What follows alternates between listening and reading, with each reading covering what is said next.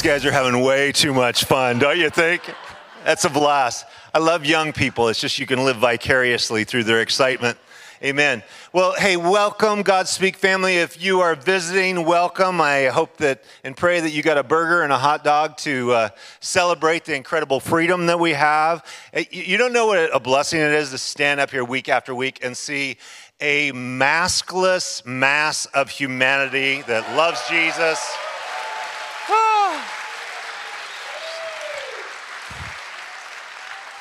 It's like the masquerade party is over.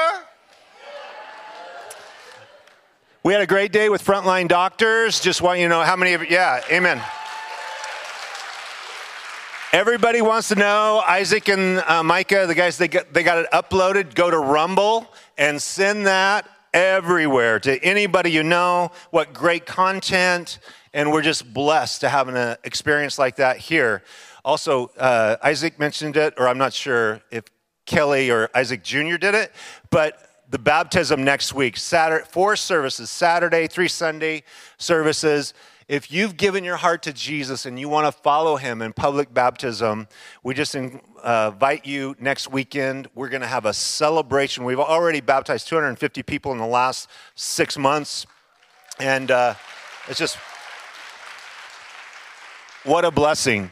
And we have a special guest here tonight, and we're going to get to Bill Federer. But before then, Pastor Rob's good friend and senior pastor of Embrace Church in Oxnard, Sam Gallucci, is throwing his hat in the ring for governor. So give it up for Sam. Sam's going to come share with us right now.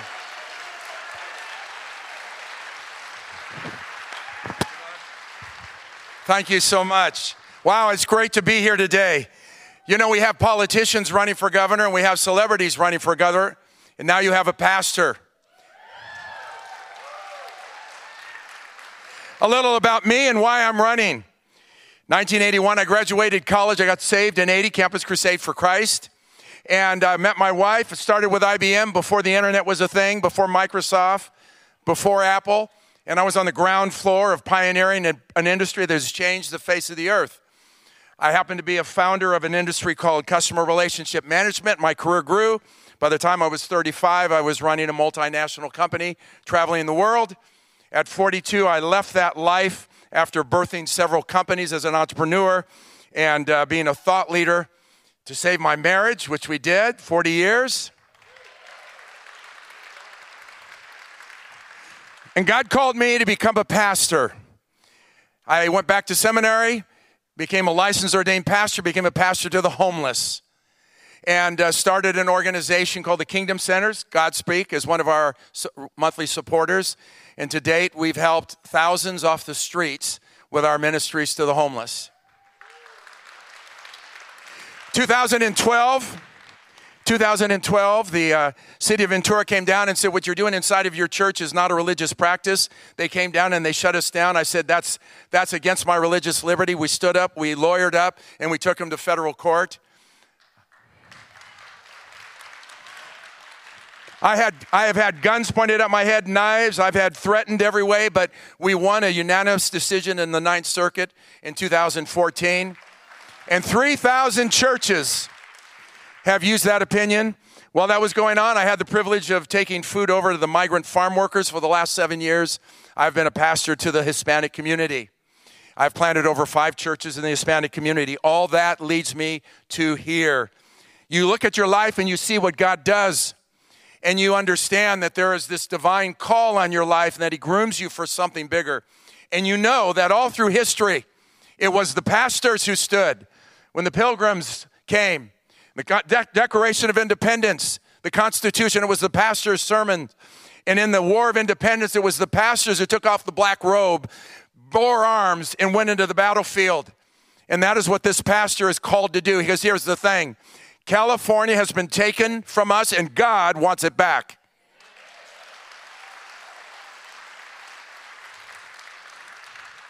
And I am so tired of losing. It's time to win again.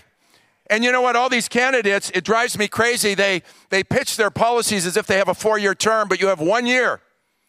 You're in office 1 year, And God has said to me, Sam, I want you to rebuild the ancient foundations so we can win in 2022 because that's what it takes. Let me ask you, is God more concerned about our tax rate or the immorality and sin that's been legislated into law that's attacking our kids? This is the key to where we begin because we are out of time. If we don't rescue these children, we'll have a generation to raise up that will live worse than Sodom and Gomorrah and not on our watch. So I'm running 3 things I'm going to do very quickly. The foundations first. First, I'm going to give Californians their voice back. We need a way to communicate to 40 million people. We've been censored, but not when I'm governor. I'm going to set up a Rumble channel every week. I'm going to communicate the truth every day. California is going to be on that. You won't be able to censor it. And there's a kingdom principle. They shall know the truth, and the truth shall what? Freedom. The second thing I will do is give Californians their vote back. When I become governor through executive order, because by the way, that's all you have in that 1 year, they have a radical supermajority. They can even override a veto. So it's disingenuous to talk about all these plans until you fix that. It really is. So the second thing I'm going to do through executive order, I'm going to executive order tell every county you have 6 months to clean up your voter rolls, and you're going to do it immediately.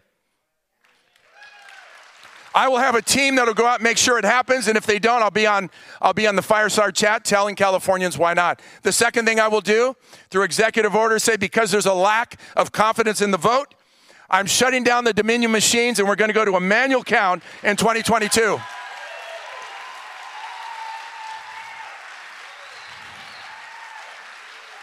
That's what a pastor does. He bears arms. And lastly, every illegal, immoral, unconstitutional law that is going after our parents, our freedoms through executive order, I'm going to sign and say we're pausing every one of them, and we're going to take them to the Supreme Court to make sure they get overturned. And lastly, and most important about my strategy, God has called me to awaken the sleeping giant. We need a new coalition to win. And that sleeping giant is the Latino population. 40% of the votes, the largest single voting bloc in the history of California. I've earned the right to speak to them right now. I'm underground. I'm meeting with pastors. Over 100 Hispanic pastors are endorsing me. By the time I'm done, that mighty army of 7 million registered voters that the enemies thought they would get. Thank you, Governor Newsom, for sending them all ballots, making it easy for them to vote, because they're going to vote Republican, and they're going to vote me, and God bless you, and God bless California.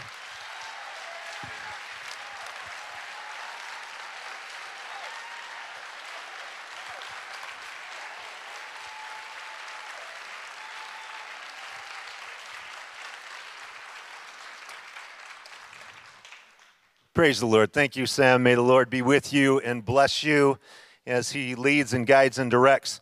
Well, we've had an epic day. It's only going to be, this is like the icing on a wonderful cake. And our friend, he doesn't need much of an introduction here. He's on Fireside Chat with Rob for over this last year, over and over. He's authored many books. He's on radio and been interviewed all over the place. I was really blessed recently with Bill Federer's interview that he did with Eric Metaxas a couple of weeks after Eric was with us. And I was really curious about what he was going to bring tonight, and he's going to share exactly what I was hoping he would. And that is, and it may seem strange for you after a church barbecue and Saturday night, amazing worship. Wasn't that worship like spectacular? Thank you, guys. Thank you, Micah, the whole team. What a blessing. And just to encourage our hearts as we worship the Lord. But Bill's going to be talking about the history of socialism and how it lines up with what is going on right now in America. And it is so tragic that across the country is asleep. They're busy just taking their kids to, here and there, and they are asleep with the tsunami of socialism that is sweeping. And so, with no further ado, our friend, Bill Federer. Please welcome Bill. All right. Thank you, Pastor Rick. Thank you. Well, God bless you. Well, it's an honor for me to be with you, and I am so impressed with Rick and Tammy when I was visiting with them. It was like, well, what do you do for fun? And, I ride 2,000-pound bulls, and I rope animals, and it's like, that's pretty risky, but thank you for letting the Lord serve you, and I want you to know how much I love your pastors, Rob and Michelle McCoy. They are the absolute best. And join me in thanking the Lord for your pastor right here that's impacting the world. Well, with that, I'm going to get into my talk. So I wrote a book called Socialism, The Real History from Plato to the Present, subtitle, How the Deep State Capitalizes on Crises to Consolidate Control. And it goes back to Plato, 380 BC, lives in Athens, and he writes in passing of Atlantis, this highly structured civilization on an island that sinks in the ocean. Now, whether it existed or not, I don't know, but there is an island in the Mediterranean called Santorini, and it's the remnant of a volcano, and I visited it in college. It's pretty nice. But it would have sent a tsunami across the entire Mediterranean, wiping out lots of civilizations. But whether Atlantis existed or not, Plato thought it did, and he thought it was the ideal structured society. And Plato considered democracy an unstructured society. Demos means people, krati means rule, and the chief characteristic of a democracy is tolerance. Everyone tolerates each other. It's wonderful. And then they tolerate people that are a little bit off. And then they tolerate people that are a lot off, till finally they're tolerating lawlessness. And it turns into rioting in the streets and chaos. And out of this chaos, the people begin to clamor for someone to come along and fix this mess. And that's when some governor comes along and he says, I can fix it. I just need some emergency powers. Right? And this is what Plato said. He goes, last of all comes the tyrant. When he first appears above ground, he's a protector full of smiles. If any are suspected of resistance to his authority, he'll have a pretext of destroying them. And the protector standing up in the chariot of state with the reins in his hand, a tyrant absolute. And so this is the model. Now, Plato, interestingly enough, said democracy is doomed to fail because it's based on the people having virtue. And if you give people a choice of giving up their life or giving up their virtue, they'll always give up their virtue to save their life. Now, ancient Israel's attempt lasted a little longer because they had a big magnet in the sky called God. Right? So you were virtuous because you're accountable to God. Athens did not have that. By Plato's time, Athens had a bunch of fickle deities that nobody believed in anyway. And so Plato even said, if someone was born that truly had virtue, the world would crucify him. This is what he writes in 380 BC. If a truly just man lived, let him die as he lived. I might add that the just man will be scourged, racked, bound, and will at last be crucified. Can you imagine that? 380 BC. Anyway, so Plato said, since democracy is doomed to fail, the best you can hope for is a nice tyrant. He called them a philosopher king, right? So he's like the governor, and he's the head of gold. And his administrators are the deep state, arms and chest of silver. Together, they make up the ruling class. And everyone else is the abdomen of iron and bronze. They are the ruled class. So socialism is a structured society with a ruling class and a ruled class. Now, the ruling class, they're above the law. They're politically connected. They're supported by the commoners. They can do special things like getting their hair styled when nobody else can.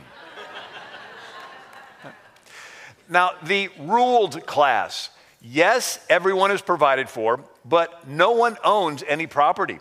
There are no families. The government decides who gets to have kids.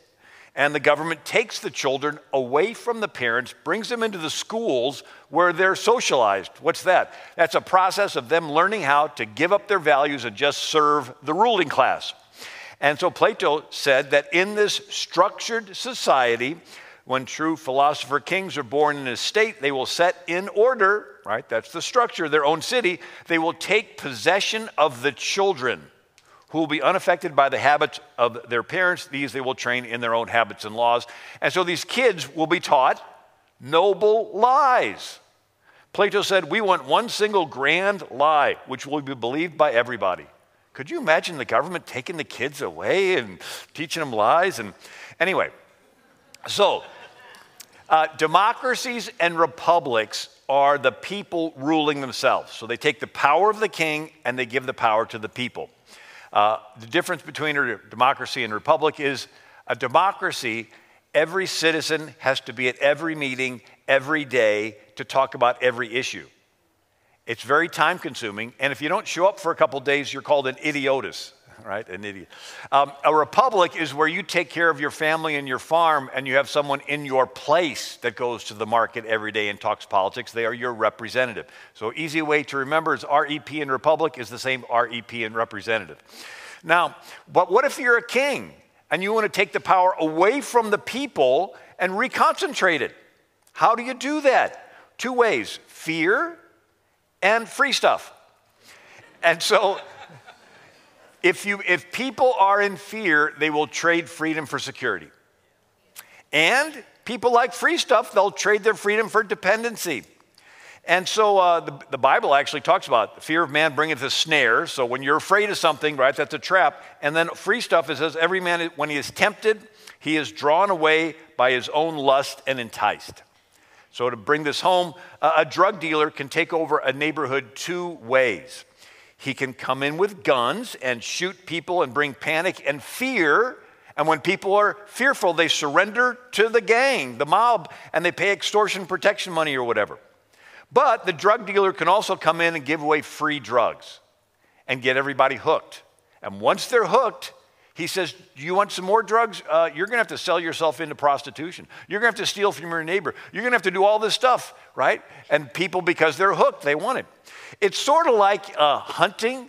Hunters can use guns or bait, right? They can use and so you can, all right, go out there with Elmer Fudd with the gun, or he gets the bait with the carrots. And anyway, so since we have this observable phenomenon that when people are fearful, they'll trade their freedom for security, and you've seen ambitious big government politicians through history will create or capitalize on discord and chaos to create an atmosphere of fear so that then they can come along and promise a solution of free stuff, and then the power goes from the people back into the hands of the dictator. A couple scriptures. Proverbs 1:33 says, how good and pleasant it is for brethren to dwell together in unity. Everybody say unity. And then Proverbs 6 is the other. It says the 6 things the Lord hates, and the last is he that soweth discord. Everybody say discord. And so we see this model. Could you imagine being in heaven and somebody sowing discord? And that's what Lucifer did, right? Here he is in heaven, and he gets a third of the angels to get all upset, and they get cast out. Well, now we're going to look at a story in the Bible. Gideon had just defeated 100,000 Midianites. And so there's peace. There's no threat, but he has an illegitimate son named Abimelech. And Abimelech sows discord. He goes to this town called Shechem, and he does identity race politics. He says, is it better for you that all the sons of Gideon reign over you? Remember also that I am your bone and your flesh.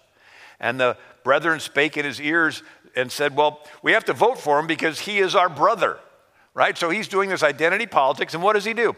Abimelech goes to the temple of Baal-berith and takes 70 pieces of silver to hire protesters, like Antifa crowd, right? And they commit violence, and they kill all the sons of Gideon. And then Abimelech makes himself king there, right? And so this is the idea. He's peaceful.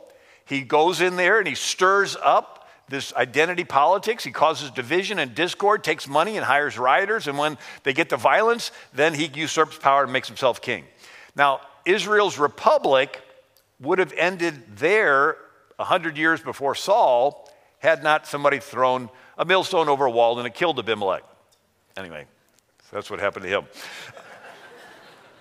Now, let's fast forward to another story, Machiavelli. He lived in Italy 500 years ago. And Italy was not Italy back then. It was a bunch of city-states, Venice, Genoa, Naples, Florence, Siena, and they all fought. And Machiavelli thought if one prince could control all of these city-states, there would be peace. So his end was good. And so he said the ends justifies the means. So if your end is good, you can do anything to achieve it. Lie, cheat, steal.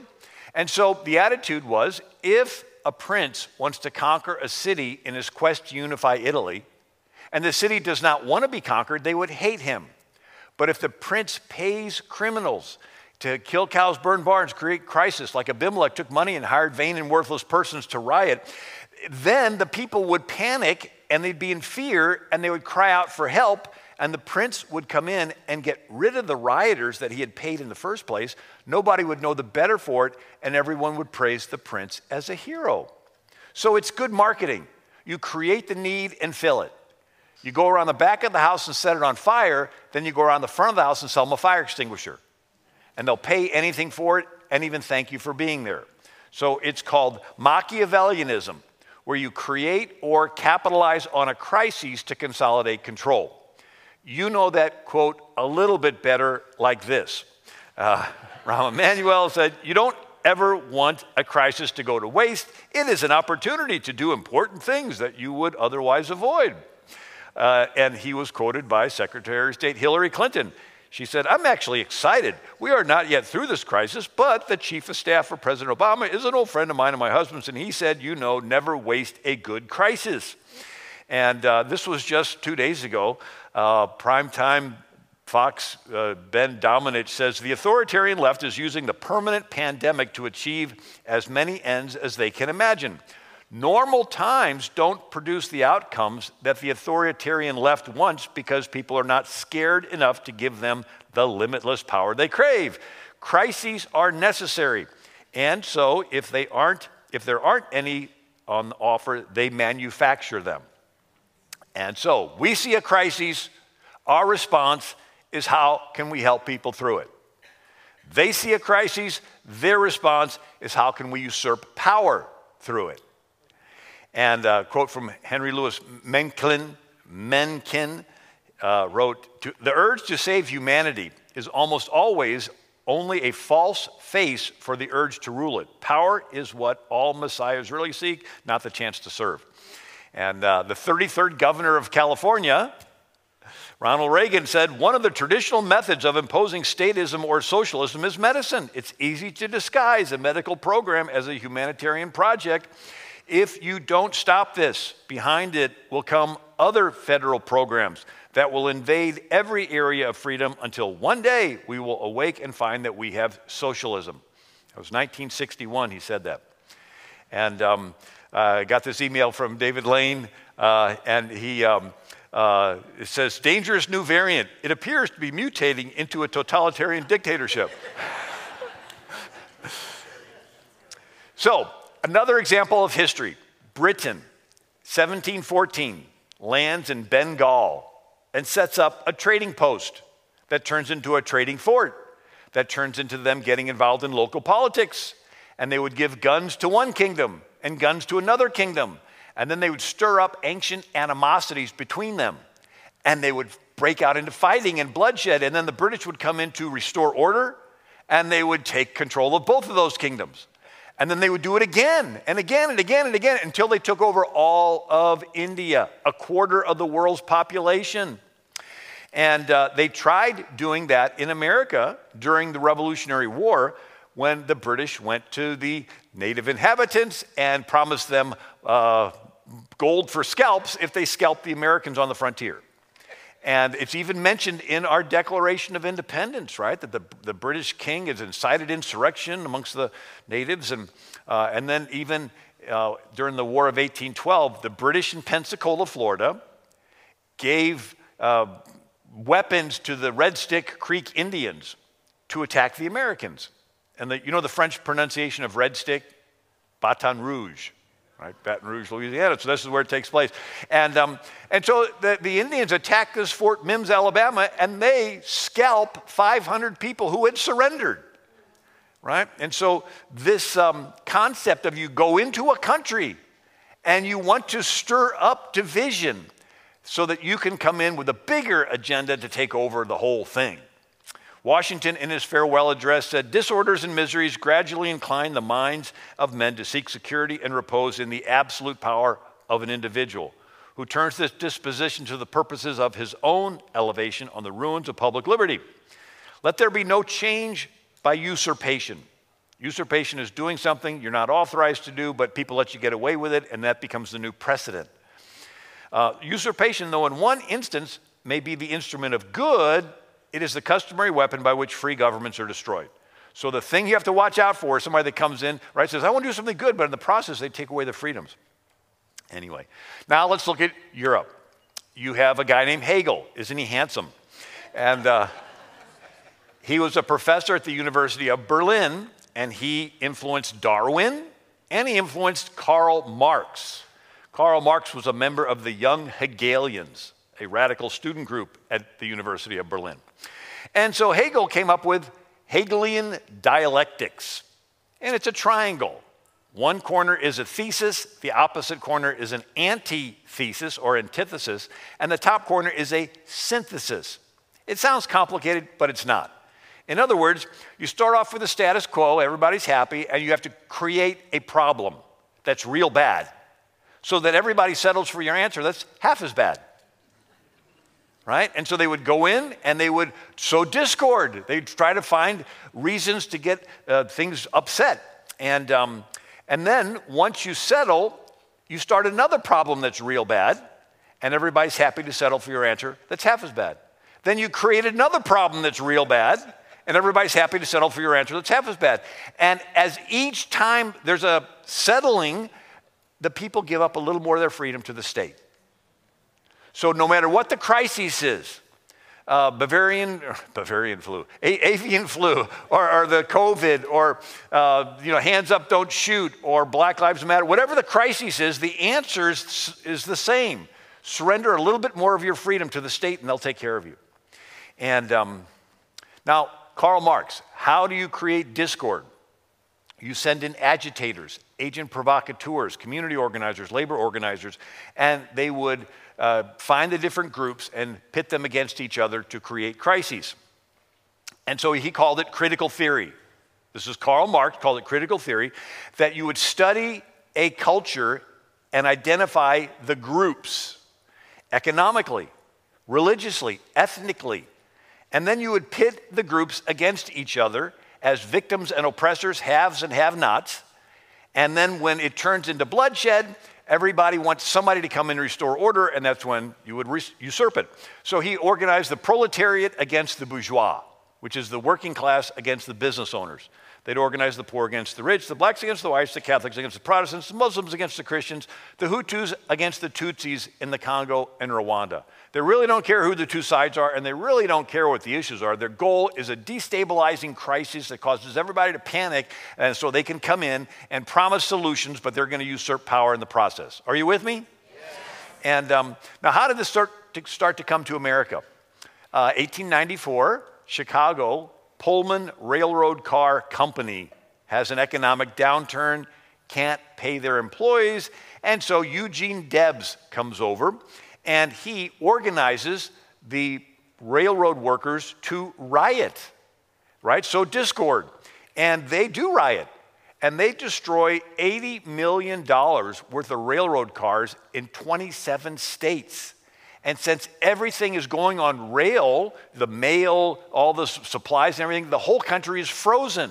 Could you imagine rioting and violence spreading all across the country to all these different cities with rioting and violence and everything? And so Eugene Debs started the Socialist Party of America. And he ran for president 5 times, 1 time from prison. And then in 1920, branching off is the Communist Party USA. And they run candidates for president every year from 1920 to 1940. Well, what happened in 1940? Franklin Roosevelt makes a treaty with Stalin during World War II. And so they say, well, why should we run our own candidates when here we got a Democrat candidate that is making treaties with the Soviets? And so from that point on, they began to infiltrate the Democrat Party. And Ronald Reagan, if you can remember, had always been a Democrat. And he said, I didn't leave the Democrat Party left me. And this is when it began to happen. And so that's how it came to America initially. Let's look at Germany. They had, after World War I, a republic called the Weimar Republic. So people voted for their representatives. It was a bottom-up form of government. And somebody started a party. His name was Hitler, and the party is the National Socialist Workers' Party. You know it better as Nazi. National Arbeiter Sozialistisches Party. And he had a violent branch to it, sort of an Antifa type group called the Brown Shirts. They were nicknamed Sturmabteilung, which means stormtroopers, because they would storm into the meetings of Hitler's opponents and shout down the speakers and disrupt the meeting and have it go into chaos. And then they would lock arms and block access to buildings and lock arms across streets. Could you imagine people locking arms across streets?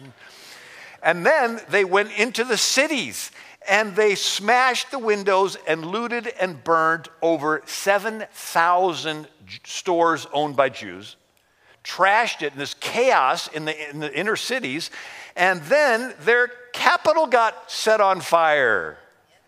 And it points to Hitler's people doing it, but Hitler, in this confusion, blames his political opponents for an insurrection of attacking the Capitol. And in the confusion, he rounds up all of his political opponents and has them held without due process and has them committed without it, and then he has them shot without a trial.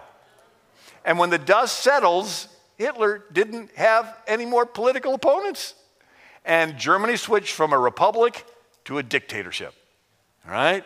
So here, whether it's Abimelech going in, stirring up discord, and then hiring vain and worthless persons, or Machiavelli, right, going in and hiring these people to create the crises, and Hitler getting his brown shirts to create the crises. And this is one of those pictures that Tucker Carlson showed, but it shows 16 people dressed completely in black breaking into the Capitol. And it's like there wasn't 16 people dressed in black at the rally. And so he begins to talk about how the FBI does these operations where they infiltrate the groups and sort of egg them on to do stuff. There's a tactic that's important for us to understand because it's used every day. It's in the news. It's called psychological projection. It's where Sigmund Freud coined the term, where rude people call everyone they don't like rude. We've all met someone like that, right? Little kids do it. I'm not the mean one, you're the mean one. So it's called blame shifting, where the attacker blames the victim, and it's gotten into politics where they accuse you of being intolerant when they're the intolerant ones. They accuse you of being hateful when they're the hateful ones, right? And they use this every day, and you have to call them out on it, because if you back up and say, well, no, I'm not intolerant, they say, well, yes, you are. So you got to back up more. You got to back up more. Meanwhile, they're taking over all this space, and they're intolerant. It's like an invasive species. So what happened after World War II? Germany, France, England gave independence to their former colonies. And so they had brand new countries. India, Egypt, Israel, Romania, Bulgaria, Poland, all these brand new countries with brand new leaders. And they're climbing out of the post-World War II crisis. It looks hopeful, except the Soviet Union decided they didn't just want communism to run Russia, they wanted it to run the world. And so they began to send KGB agents into all these brand new countries to do critical theory, critical economic theory, critical race theory. And what's that? They identify all the different groups in the country, and they pit them as victims and oppressors, haves and have-nots, and they begin to get them to fight each other. And they would organize protests that they would escalate into riots and violence and bloodshed. Why bloodshed? Because once people are being killed, you panic and you react emotionally, not rationally. You don't want to hear any argument when you had your friend killed, right? And so this is called fear-mongering. And it's their goal is to get people into a state of panic and fear. Why? Because when people are fearful, they will trade freedom for security. And so they would identify the different groups, pit them against each other, and then have the protests, the riots, and then they would co-opt the media with bribes and threats to blame the new leader of the new country for all of the problems. So it was called a psychological operation, or PSYOPs. But they would do this thing where they would have the media blame the new leader of the new country, And then they would nurture weak links in the military. And when the country gets panicky enough, they would do a coup or a rigged election and replace the leader with a Soviet puppet. And then the violence would stop. And everybody would sigh relief for a little while until they realized they just gave up the farm. And now they're ruled by a Soviet dictator. And so all these countries fell this way. Estonia, Latvia, Lithuania, Hungary, Czechoslovakia, and so forth. And this is called behind the Iron Curtain. And now Mao Zedong added an extra feature to this. Instead of it being the Hegel and the Marx where you thesis, antithesis, synthesis, right? You have it's status quo, then you create a crisis. So Mao Zedong comes up with the idea of a continual revolution. So you don't just do one and then to seize power and now that you're in power. No, it's called a continuous panic. Sort of like a continuous pandemic. Right? You want to keep something going and going. You want to milk that thing for all it's worth. You want to keep people in fear. And now Truman does nothing. He thinks that the United Nations he helped form in San Francisco would bring world peace. But the next president is Eisenhower. And he's faced with a choice. He can do nothing and let these countries fall, or he can fight fire with fire. So a quote from Eisenhower: "The United Nations has seemed to be two distinct things to the two worlds divided by the Iron Curtain. To the free world, it seems that it should be a constructive forum. To the communist world, it has been a sounding board for their propaganda, a weapon to be exploited in what? Spreading disunity and confusion." So Eisenhower is faced with Iran siding with the Soviet Union and nationalizing their oil. And you think, well, big deal. Well, wait a second. Britain has no oil fields. So in 1908, Britain formed the Anglo-Iranian Oil Company. You know it better as BP. British Petroleum, right, is really the Anglo-Iranian Oil Company. And so when Iran seizes all the oil and sides with the Soviet Union, Britain is having an oil shortage. So they appeal to Eisenhower, and Eisenhower, 1953, approves the first CIA operation to overthrow a country's leader. It's called Operation Ajax.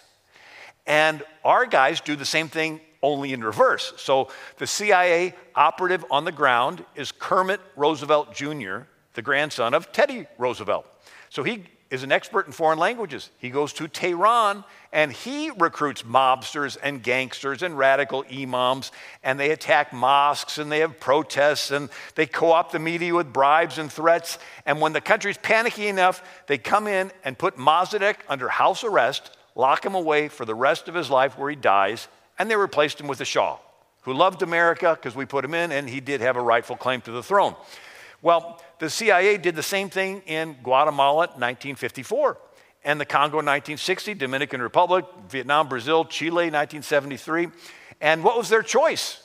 They could do nothing and let the communists take over or try to fight fire. And so at the same time, Brezhnev was helping Yasser Arafat to take over the Middle East, and start the PLO. And Brezhnev was helping Castro take over Cuba. And so all of this is going on. They have hundreds of coups and coup attempts in Latin, South America, and in Africa. This is called the Cold War. And these tactics have been perfected and perfected and perfected. The only difference this time around is they're being used on us on our own soil. And anyway, I just thought I'd come and give you a little encouragement tonight. I've got more stuff here. One of their tactics is they want to bankrupt the country into socialism. So remember the fear and the free stuff? And people say, I don't need free stuff. Well, if they can destroy the economy, then you're needful, and then you're happy to take free stuff. And so it's called the Great Reset. And so Lenin had to get rid of all the kulaks, who are the middle-class farmers. And so this is the Chicago Tribune cartoon in 1934 when Stalin is in Russia. It says, plan of action for U.S. Spend, spend, spend under the guise of recovery. Bust the government, blame the capitalists for the failure, junk the Constitution, and declare a dictatorship. And on the side it says it worked in Russia. So the idea is you do these stimulus programs where you're spending trillions of dollars, but your goal is not to stimulate.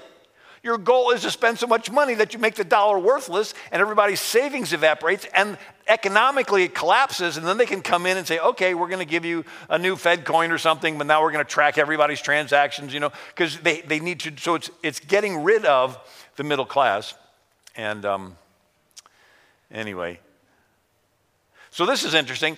A KGB agent named Yuri Bezmenov defects, 1980, comes to America, and he spills the beans. He says, people think of KGB like James Bond. He goes, nah, our job is to go into a country and identify the public opinion molders, categorize economically, racially, remember all that? And categorize them with media, with the pulpit, with education, with all these different things, and lobby them, invite them to your socialist parties and sort of move them in a socialist direction. And he says that period takes 20 years, and once you get control of the education and so forth, when people go through it, they never come out. In other words, it's so thorough, you can take them to the Soviet Union, show them a concentration camp, and they won't believe their eyes. He says the next is a destabilizing phase where you get the country to spend and bankrupt itself, and then you get a crisis, some incident that you can fan a flame all across the country, and then when the people panic, you do your coup or your rigged election, and then you have this period of normalization where suddenly the violence stops, and people think that it's going back to normal, but actually you're just getting used to not having the freedoms you had before. Now, the infiltrating of the churches, I thought this was interesting. 1963, a congressman in Florida, Albert Herlong, reads a list of 45 tactics the communists used to take over countries. And one of them is infiltrate the churches and replace revealed religion with social religion. And so this is the story of Manning Johnson. Black man becomes a communist for 10 years, even runs for Congress in New York as a communist. And then he realizes that they don't want to help his community. They just want to use them to sow division. So he leaves and he writes a book. And Archibald Roosevelt, the son of Teddy Roosevelt, writes the foreword to the book. And he talks about them coming into the minority communities, trying to get them to spit on the Bible and kick it like the communists did in Russia. They'd make them. But he says that the people in the minority communities were too attached to the Bible. So they decided that they would change the gospel. And he said this, the new line went like this: Jesus, the carpenter, was a worker like the communists.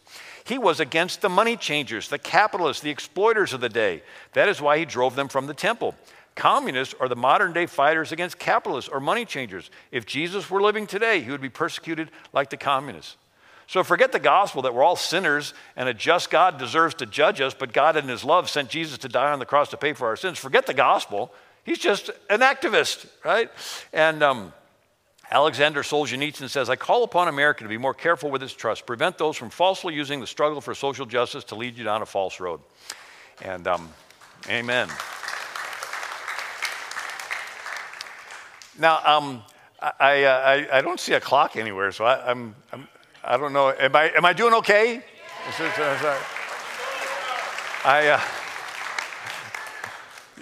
My wife used to travel with me a lot, and she'd be in the back of the room and tell me when it's time to quit.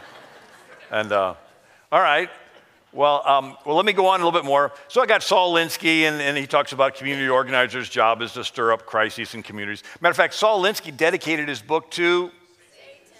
Right, to Lucifer. Here it is.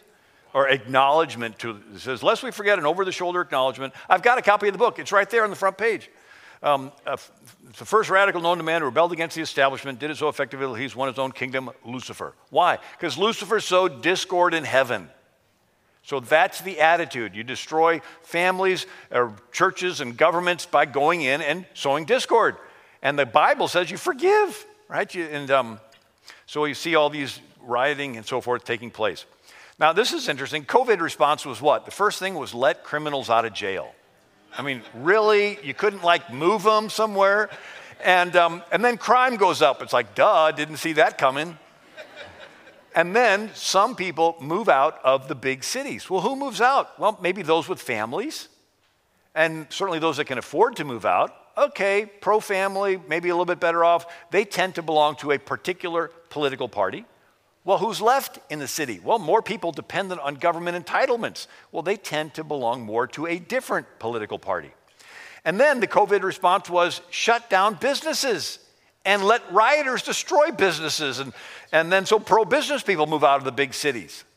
And then shut down churches, and that's where social conservatives gather. And then you close the schools, and these kids that have been indoctrinated with hate America are allowed free time to riot.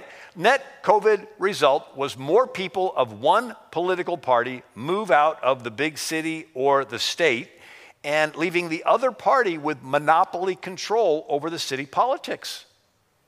And in election years, whoever controls the big city ends up winning the entire state, and whoever wins the state gets all the electoral votes for the state, and the president is elected by electoral votes.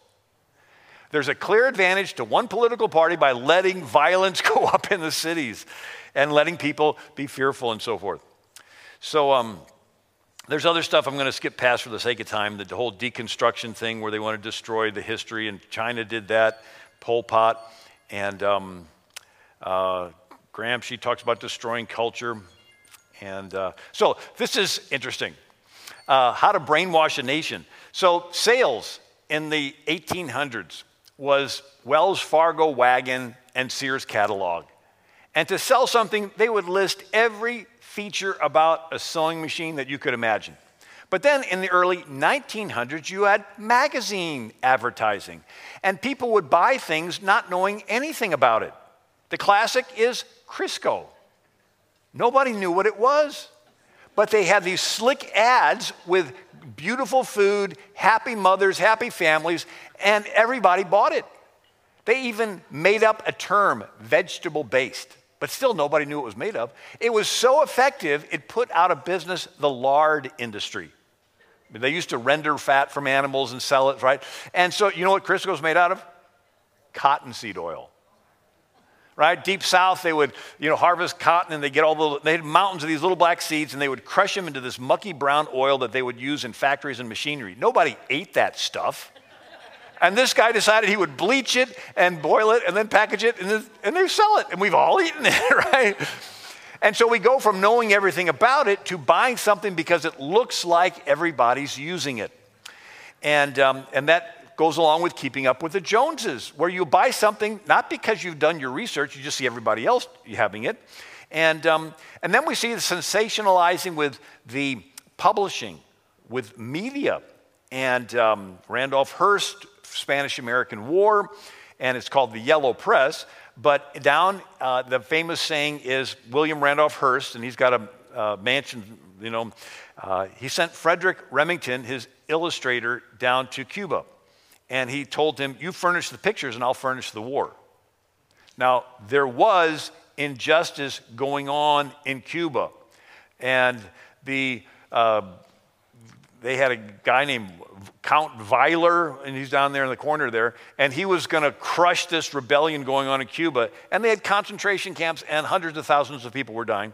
But it's this idea that the country wasn't involved, didn't care about Cuba, but the newspapers decided that they were going to make it an issue, and it was. And it was a good thing to rescue the people of Cuba. We should do that again. And then we see 1938. There's a radio drama, War of the Worlds, and Orson Welles is the radio actor, and he says, we interrupt this program to announce that New Jersey is being invaded by Martians. Everyone in the country panicked and freaked out and ran outside looking in the sky. And it was a phenomenon that now, not just marketing a product and people don't know what's in it, but they're seeing that everybody's doing it. And then we got the media and with newspapers, this panic of fear. This comes together with Joseph Goebbels in Germany with Hitler. And he realizes with the fear of the war and with everybody, he gets 100,000 people together in a Coliseum. And in the front, they would start to give the Hitler salute. And everybody would see everybody else giving the Hitler salute, and they would feel pressured to give the Hitler salute, and then somebody would see you giving it, and then they would give it. And before you know it, they brainwashed the whole country because of fear and because it looks like everybody's doing it. And so we began to do the same thing in America. And here is the Army and Air Force had a motion picture service. Did you know that? I mean, what are they doing? Are they just want to entertain people? No, they realize that there's power there, and they would actually have sign-up tables in the lobby of movie theaters to sign people up to join the military. But it was good because we were getting our country to defend. But this idea of manipulating perception is something that is studied and studied and studied. And one, you've heard the term gaslighting. How many have heard that term? So Ingrid Bergman, a movie where she's the niece of a famous actress who was given some jewels and dies, and all of her stuff's in the attic, but the door's locked, and she inherits the house. And it's in London, and there's a guy that wants the jewels, and so he befriends her and courts her and marries her. And then he, 1940s movies, he would put her to bed in her room, and he would go outside for a walk. But he would walk around the block and climb up, like Mary Poppins, all those houses in London are close together, and walk across and go through the attic window, and he'd turn the gas lamp on in the attic, and when he turned it on in the attic, it would get dimmer in her bedroom. And she would tell him, whenever you go for a walk, the light in my bedroom gets dimmer. He goes, your eyes are playing tricks on you. You're seeing things. You're going crazy. Matter of fact, we're going to take you to a psychiatrist. And he's about to commit her to an insane asylum, and then he can get into the attic all he wants. And then the hero of the movie watches the guy walk down the street and turn the lamp on and catches him. But it's this idea of you manipulating the perception. And it's gone from just manipulating one woman's perception to the whole country. This idea of controlling the inputs that you're getting. And it goes back to Athens with the theater. And so Athens was a democracy with citizens. And if you have an agenda, how do you pitch your agenda to a whole city? Through theater. So they would put on plays, comedies, tragedies, satires, where they would ridicule and buffoon certain points of view and honor and extol other points of view. And so you'd leave the theater saying, I don't want to be like that poor guy that was made fun of. And this other guy, he was noble. And so from that time till now, theater is always political. Think of your favorite sitcom or movie or show. There's a character you like, you identify with. They're cute, they're funny, they're the hero. And as this series goes on, this character begins to make morally compromising decisions. A little lying here, a little lust there, a little cheating, a little revenge. And you find yourself apologizing for that actor. Well, I know that James Bond is with a woman he's not married to, but he's about to save the world. So can we get on with the story? So it minimizes something that used to be an important character quality, marital fidelity, right? And now, so then, again, how do you manipulate people? It's called PSYOP. So we would drop pamphlets during World War II on the enemy, and the pamphlets would say, your side is already lost, and it would just mess with their minds. And they did the same thing to us. Tokyo Rose. And she had her nice voice, and she would talk in English, and she would tell all the Americans how terrible they were, and so forth. And so this was studied more, and it was during the Cold War, Allen Dulles had what's called Operation Mockingbird. And Carl Bernstein of the Watergate thing, he talked about this in a 1977 Rolling Stone magazine, that the CIA would plant stories in all the major news media outlets to influence the country at that time to mobilize us against, the communists. But he admitted that this is the project that the CIA would do. So we'd see stories in the news, but they would be stories that would be planted.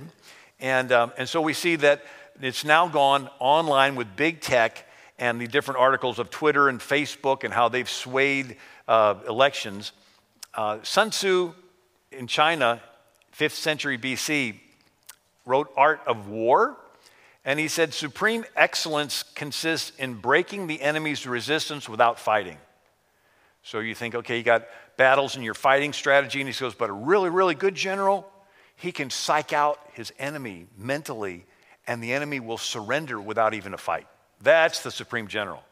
Well, then it's called 5th generation warfare, where now you get your enemy to surrender without them even being aware that there was a war.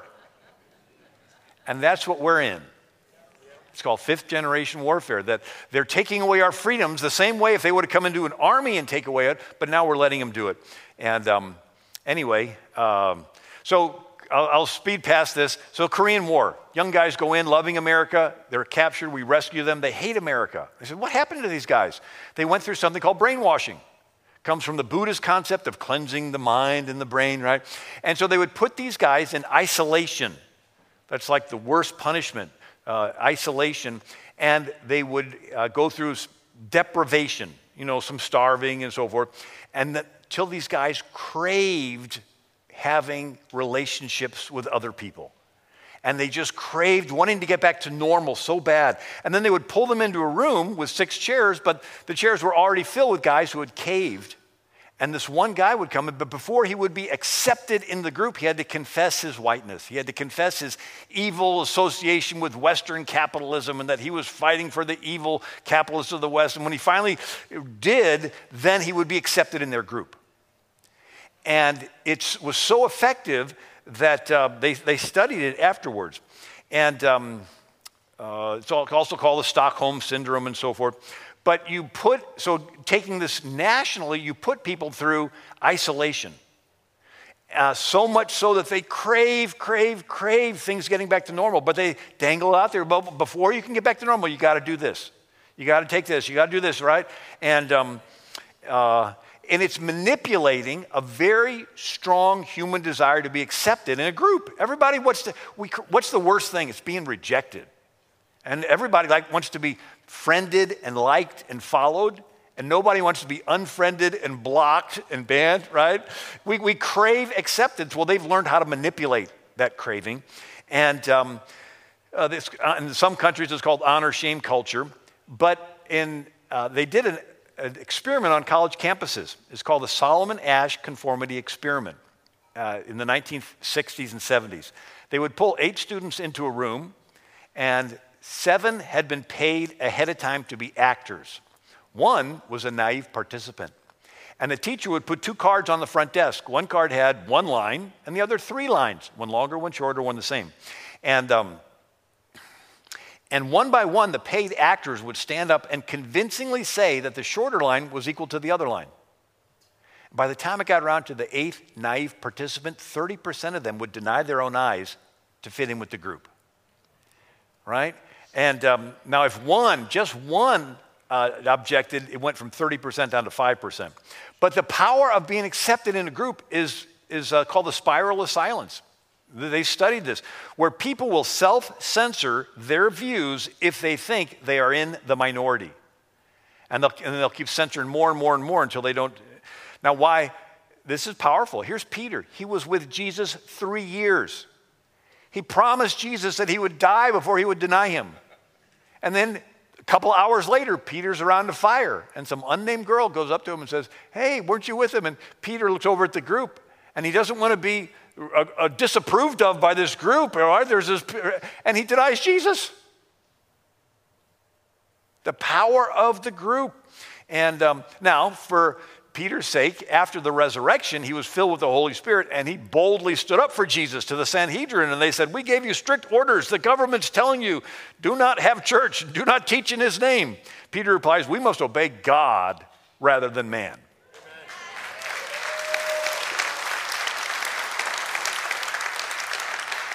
So the early believers got together, and they didn't say, "Lord, stop the persecution." They said, "Lord, look upon their threats and grant to your servants that with all boldness we may speak your word."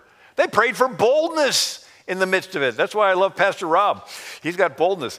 Jeremiah says, "Be not afraid of their faces." And they had these guys that didn't kneel, and they asked him afterwards why he didn't kneel. And he said, "Well, I'm a Christian. I only kneel to Jesus." And so they're manipulating your desire, a real human desire to be accepted in a group. They're manipulating it. And Jesus says, "How can you believe which receive honor one from another and seek not the honor that cometh from God only?" God is calling us to forsake acceptance by the group and only care about acceptance by him. And so anyway. I go through all the world history that I'm not going to do tonight. And the devil offers Jesus all the kingdoms of the world, and Jesus, of course, doesn't. But the very first prophecy is God tells the serpent, he says that the seed of the woman will bruise your head, or will crush your head, but you'll bruise his heel. Right? The first prophecy, the seed of the woman will crush the serpent's head, but the serpent will bruise his heel. And it happens simultaneously on the cross. So the same the devil thinks, okay, I just crucified Jesus. And Jesus says, it's finished. And the devil's like, what's finished? The devil just got the Jews and Gentiles to sacrifice the Lamb of God so that his blood could be shed to forgive everyone's sins. And so now everybody in the world has an opportunity to have fellowship with God again. And the devil got his authority crushed. So all the devil can do is accuse you of being a sinner before God. And once you admit, I am a sinner, and Jesus paid for all my sins. And then from God's point of view, it's he's a just God, he has to judge you. But he judged you in Jesus, and you're approaching him through Jesus. And so the devil lost his job. He's cast out of heaven, right? He doesn't have anything to do. He says, well, Lord, he's a sinner. You got to judge him. He's like, well, I already did in Jesus. So, but it happened simultaneous. That's the point I'm getting at. The same time that the devil thought he won, he lost. The same crises that are being used to get people into fear and panic, to give up their freedoms, that same crisis is going to turn people to Christ. And we're going to see a great end time revival.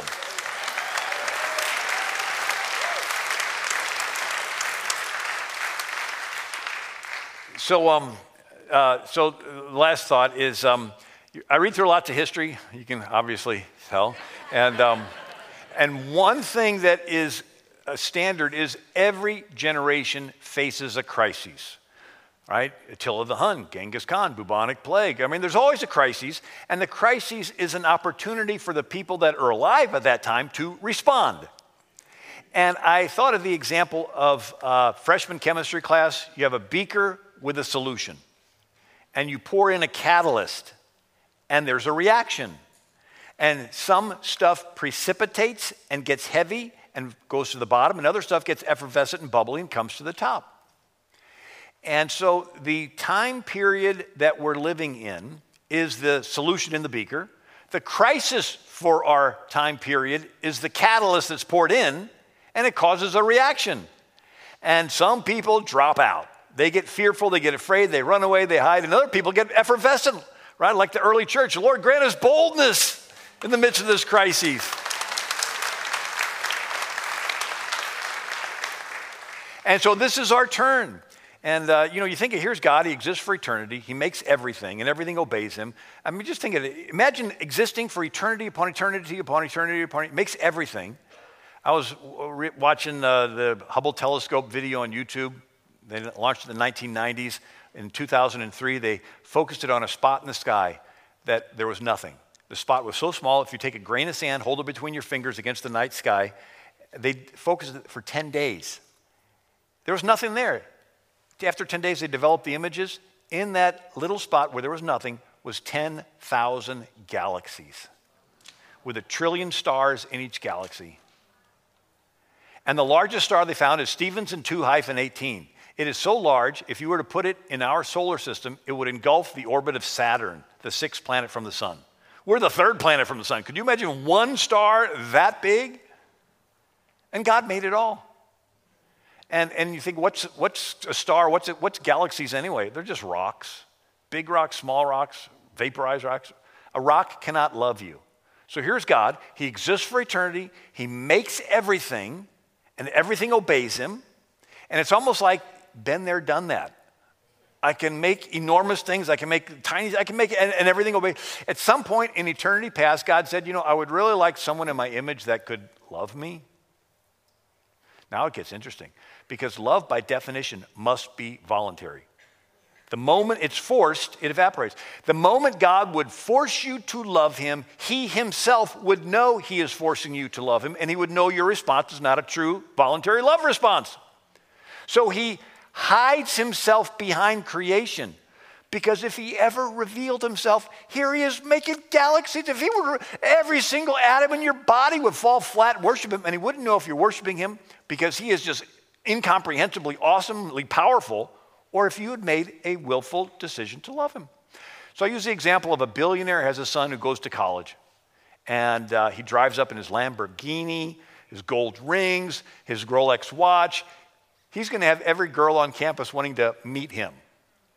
But if he lays all that aside and he drives up in a clunker with holes in his jeans, the uppity girls are going to ignore him But there's one girl, and she likes to study with them in the library. They get to become friends. And she takes criticism from her clique because she's hanging around this loser, right? But they fall in love and they get engaged. And then he says to the girl, I want to take you back to meet my dad. And they're like driving up to this mansion castle. And this girl's like, whoa, he didn't tell me about all this. He knows that she loves him for him, not because of all of his stuff. If Jesus would have come in all of his glory, every single ladder climber would say, oh, yeah. No, he laid that aside and he came humbled as a man so that we would have the free will choice to love him. And then the last part is God is just and he can't help it. He's just.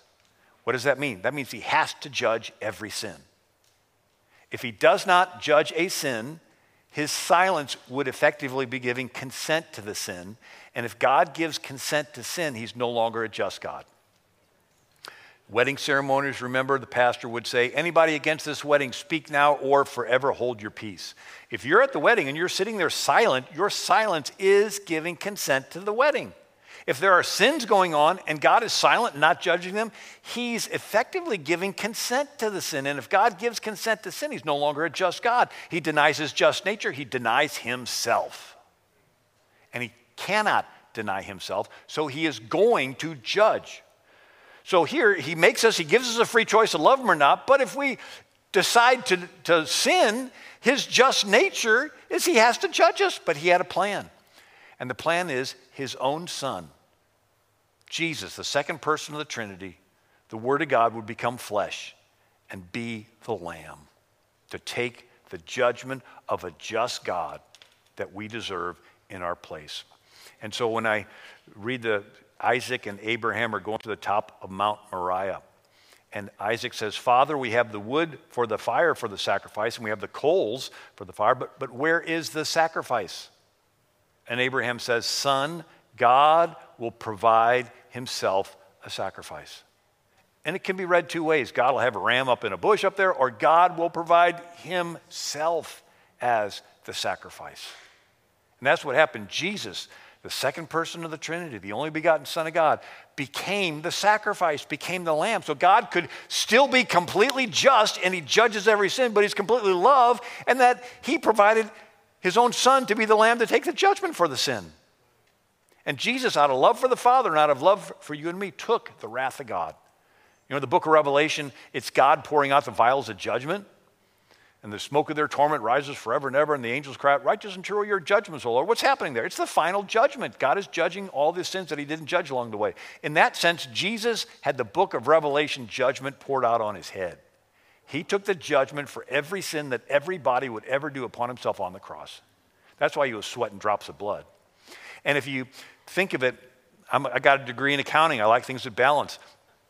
An eternal being, Jesus, who's innocent, suffering for a finite period of time, is equal to all of us finite beings who are guilty, suffering for an eternal period of time. Let me say that again. An eternal being who's innocent, suffering for a finite period of time, right, the day on the cross and whatever happened those 3 days, is equal to all of us finite beings who are guilty, suffering for an eternal period of time. Jesus literally suffered the equivalent of eternal damnation in all of our places.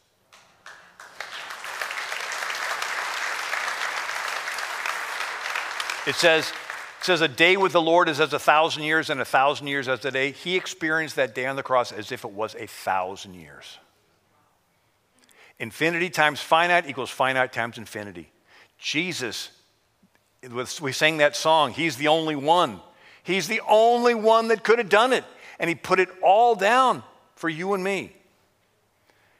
And so people say, I don't need Jesus. Like, dude, don't you understand? God has to judge every sin you've ever done, because if he doesn't judge it, his silence would be giving consent to it. If he gives consent, he's no longer a just God. He denies himself. He's not going to deny himself. He's going to judge every sin.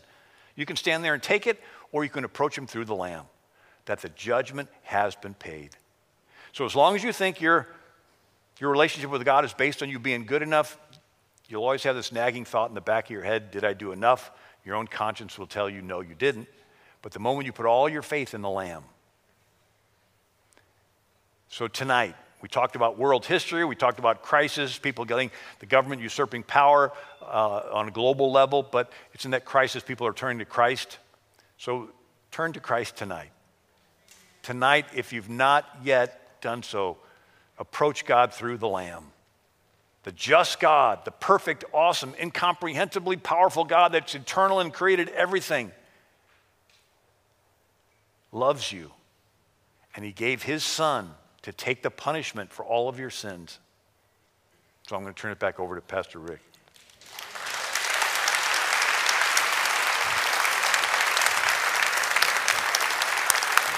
Excellent job.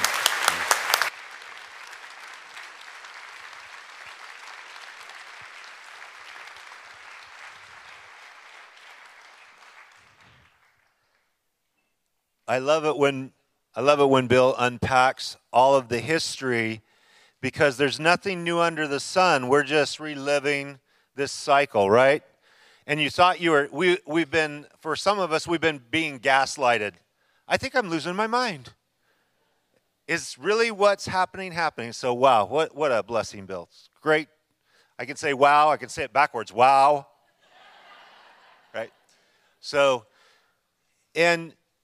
but Bill didn't leave it there. He brought us to the foot of the cross for the hope that we have in Jesus. That's why we're here. We want to be able to speak to the what's going on in our world, but our hope is in Jesus. And the people that are their backs against the wall, they know something, life is coming apart at the seams. This is a great time. As I said, we've baptized 250 people in the last 6 months. People are coming to Christ. And this crisis is coming, and you guys are the effervescence that is bubbling to the top and speaking out. And because there's a whole world out there that is just sinking and just giving up. They're just rolling over, and they're telling us, why are you guys even speaking up? This stuff is so much bigger than you. Well, it's not bigger than our God. It's bigger than us, but it's not bigger than our God. And so we want to honor the Lord. Hey, you had some communion on your seat when you came in. We are going to have communion, have a closing song, and if you don't have one somehow, it got kicked, our ushers are here, they're going to take care of you. Just raise your hand, they'll get it to you. Here, we got a couple up here. We want everybody to be able to join. We are going to be remembering Jesus' body that was broken for us and his blood that was shed for us. In the midst of all this chaos, it's easy to lose sight, and Jesus said, every time you do this, do it in remembrance of me. Do it in remembrance of me and what Jesus has done for us. Let's take the bread. And let's thank Jesus. Jesus, thank you so much. On that last night when you were going to go pay the price for the sins of the world, but more personally, Lord, for each one of our sins that we've ever committed, that we're struggling with now, in the future, whatever it is, Lord, you paid the complete price, but you allowed your body to be broken, to be brutalized for our sin, so that we wouldn't have to pay that price before you, that we would be accepted in your sight. Jesus, thank you for giving your precious sinless body to suffer the abuse that we should endure for our own sin and failure. Let's take the bread together.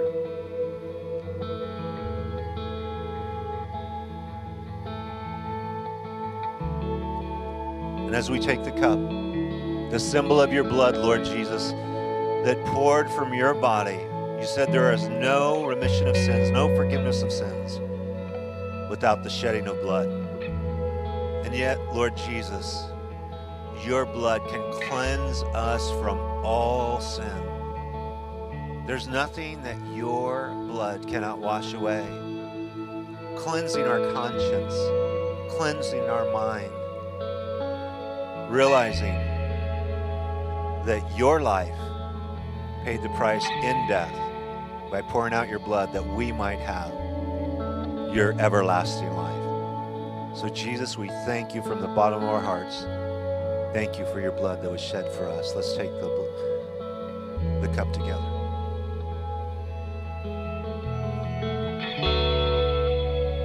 Lord Jesus, you're so good. We worship you tonight in spirit and in truth.